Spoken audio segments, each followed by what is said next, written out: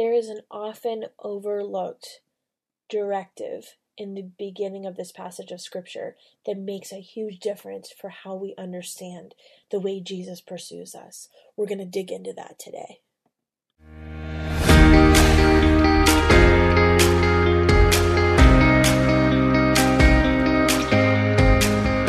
Hey friends, welcome to the Hearing Jesus podcast. I'm your host, Rachel Grohl, missionary, author, pastor, and life coach.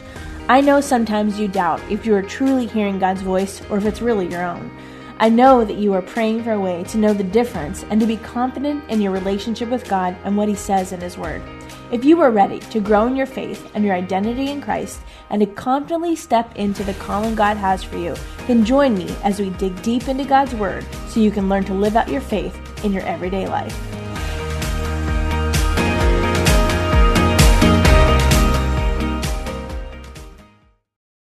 Hey friends, before we get into today's episode, I have a quick word. I know you've been frustrated with being confident in how to tell the difference between hearing from God and wondering if it's your own voice. Listen, I know. I've been there myself. That's why I wrote the Bible study, She Hears, Learning to Listen to Jesus. This is a 6-week study that takes you through the book of John, looking at 6 women in the life of Jesus. It also teaches the color method of Bible study, which helps you to learn how to really understand the scriptures. I include lots of cultural and historical information, and it really makes these familiar passages of scripture just come alive. This is a great study to do on your own, to do with some girlfriends, or even some teenage girls, and it will help you really gain the confidence in how to hear from the Lord and set you up with some tools that will stay with you long after the study is over. You can find that on my resources page at shehears.org, and for a limited time, I'm offering all of my podcast listeners a special discount of 20% off. You can use the discount code Hearing Jesus, that's one word, all caps, to get your discount. There are also some free videos and a leader's guide for you to get started. Again, head to shehears.org and you can find the Bible study on the resources page. Hey friends, welcome back to the Hearing Jesus podcast. Today we are picking up with day 3 of our study on the Samaritan woman. We are in John chapter 4, verses 1 through 42 is the passage that we are studying. I'm going to read the beginning part of the focus of what we're going to be talking about today. So starting in verse 1, it says, Jesus knew the Pharisees had heard that he was baptizing and making more disciples than John. Though Jesus himself didn't baptize them, his disciples did. So he left Judea and returned to Galilee. He had to go through Samaria on the way. Eventually he came to the Samaritan village of Sychar, near the field that Jacob gave to his son Joseph. Jacob's well was there, and Jesus, tired from the long walk, sat wearily beside the well at about noontime. So there's a phrase there that I want you to pay special attention to when it's talking about going from Judea to Galilee. And again, this content from this audio devotional, is a brief snapshot of the in-depth study that we do in the She Hears Bible study. And I would encourage you, this week especially is so valuable, where we look at the history between the Samaritans and the Jews, and we look at some of the racial dynamics that are going on here. It's so valuable. But this section where it says he had to go through Samaria, that's really important, and it's going to be where we're spending a little bit of time today. In the Bible study itself, you will see a map where it shows the typical route that the Jews would take to go from one point to another. And what you'll see is typically what would happen is they would avoid Samaria. There's a number of reasons for that. Some of it is safety. Some of it is the racial tension between the two. But my point is that is not the typical route. The typical route would be they would cross over the Jordan River. They would walk up alongside of the Jordan River, and then they would cross back over the Jordan and go up into Galilee, enabling them to completely avoid Samaria. You can look at most Bibles in the back of your Bibles will have a map. You can look at that map to kind of look for Galilee, look for Samaria, and look for Judea, and then look where the Jordan River is, and you will see how they would cross over, come all the way up, and then have to go back over into Galilee, and you'll get an idea of what I'm talking about if you don't have the Bible study. But this verse in verse 4, where it says he had to go through Samaria on the way, I don't know if you picked up on this, but that's not necessarily consistent with what the Jewish culture would have been doing at that time. And so in the past, when I've read that, I always thought it was like a travel directive, like you had to go left in order to get somewhere. But in this case, it's the opposite of what you would think. And so in the She Hears study, we spent a long time learning about the history and like the rift between the Samaritans and Jews. And so not only is it not true that Jesus had to go through Samaria directionally, but it's also countercultural. And so this phrase, had to go, it comes from the root word dei, D-E-I. And this word dei, it means a directive coming from God as part of his plan. And so we see that phrase used elsewhere in Scripture. One that's really important is Matthew 16:21. I'll read it for you. It says, "From that time, Jesus began to show his disciple that he must go to Jerusalem and suffer many things from the elders and chief priests and scribes and be killed, and on the third day be raised." In my Bible, it reads, "He must go." It's the same phrase that's used in John 4:4. The same word that is used when talking about Jesus had to go to the cross. It was never an option not to go. It was part of the plan, God's plan. It was God's directive. And so how does that change anything? Well, if we think in terms of what was about to happen in our story, in the Samaritan woman's story, it means that God had a plan for Jesus to be at that well when the woman came. So he didn't just happen to be traveling through, and it wasn't just a shortcut to get to Galilee. And it wasn't just this typical travel route for the Jews that he was traveling with, and he wasn't there because she invited him. Do you follow what I'm saying? His pursuit of her was not accidental. It was intentional. Jesus, breaking these cultural and religious traditions of the time, he sought out this woman. He was there to pursue her. And he pursues you with intention too. That's your heart check for a minute. Do you realize that the God of the universe loved you so much that he pursues you with intention? Take a minute if you need to.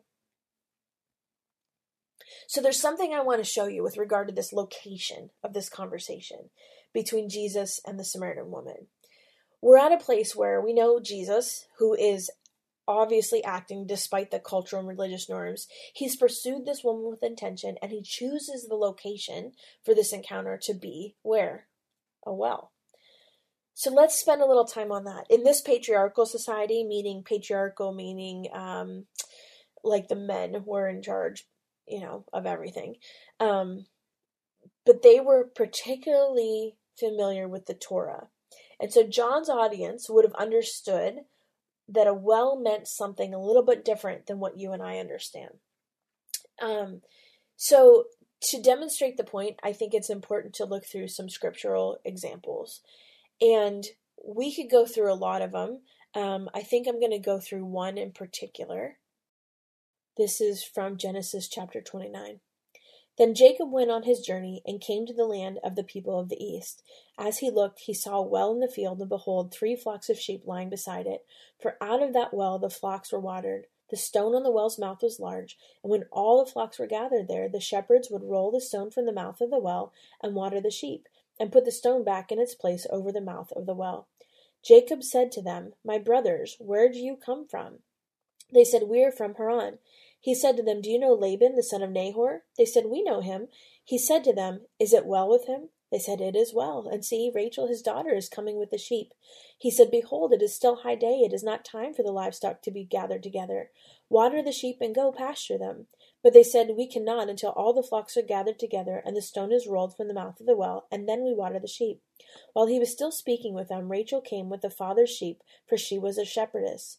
Now, as soon as Jacob saw Rachel, the daughter of Laban, his mother's brother, and the sheep of Laban, his mother's brother, Jacob came near and rolled the stone from the well's mouth and watered the flock of Laban, his mother's brother. Then Jacob kissed Rachel and wept out loud. And Jacob told Rachel that he was her father's kinsman and that he was Rebekah's son, and she ran and told her father. As soon as Laban heard the news about Jacob, his sister's son, he ran to meet him and embraced him and kissed him and brought him to his house. Jacob told Laban all these things, and Laban said to him, "Surely you are bone and flesh." He stayed with him a month. And then this chapter goes on to talk about this storyline of Jacob and Rachel. And I think that's important because there's a couple other places in Scripture we see this happening as well. You can go and look up Genesis chapter 24, starting at verse 9, Exodus chapter 4, starting at verse 15. And what we'll see is familiar stories of Jacob and Rachel, and Abraham and Rebekah, and Moses and Zipporah. All of their relationships started at a well. And in this culture, these stories were ones that Samaritans would have known. And, there was disagreements about how the law was kept, but they did in fact keep the law. They knew the Torah. And so the well was often the center of this social scene in so many aspects. And throughout Scripture, the well hints of this type scene repeated over and over, which basically just means it's where people start the path to marriage, at a well. So what does that mean for us and our Samaritan woman? This may not have been her intention, but we know that it's not a fact that is lost on Jesus. And remember, he does everything with intention. So I'm not insinuating something inappropriate. Stick with me here. The word well that is used here, page, it means a well fed by a spring. And so this place that served as a meeting space for Jesus and this unnamed woman was not just a place to draw water from a cistern. Instead, it was a source of supply for their community. And so in addition to typically being a setting for marriage or betrothal, the well was a representative of everything that sustained life in that culture. And so relationships were developed and cultivated at the well. If we think of what the well would have represented to John's readers, it becomes very clear that this meeting spot was intentional on Jesus' part. He would become the source of supply. He would become the bridegroom of the church. And as the Samaritans come to faith in Jesus as the Christ, I want you to realize this. Jesus pursues us with intention. It's who he is. He seeks us out. And sometimes in that exact moment that we don't want to be found. That's how much he loves us. Do you get it? I want you to spend some time reflecting on what that means for you in your own life. Jesus pursues you with intention. And friend, there's one more thing. He's never going to stop. Lord God, thank you so much that you are the one that pursues us with intention. That no matter what we do, no matter where we go, no matter how we think we're hidden, that you pursue us because of your love for us. Lord, help that truth to resonate deep within our hearts and our spirits and our minds. We thank you, God. In Jesus' name, amen.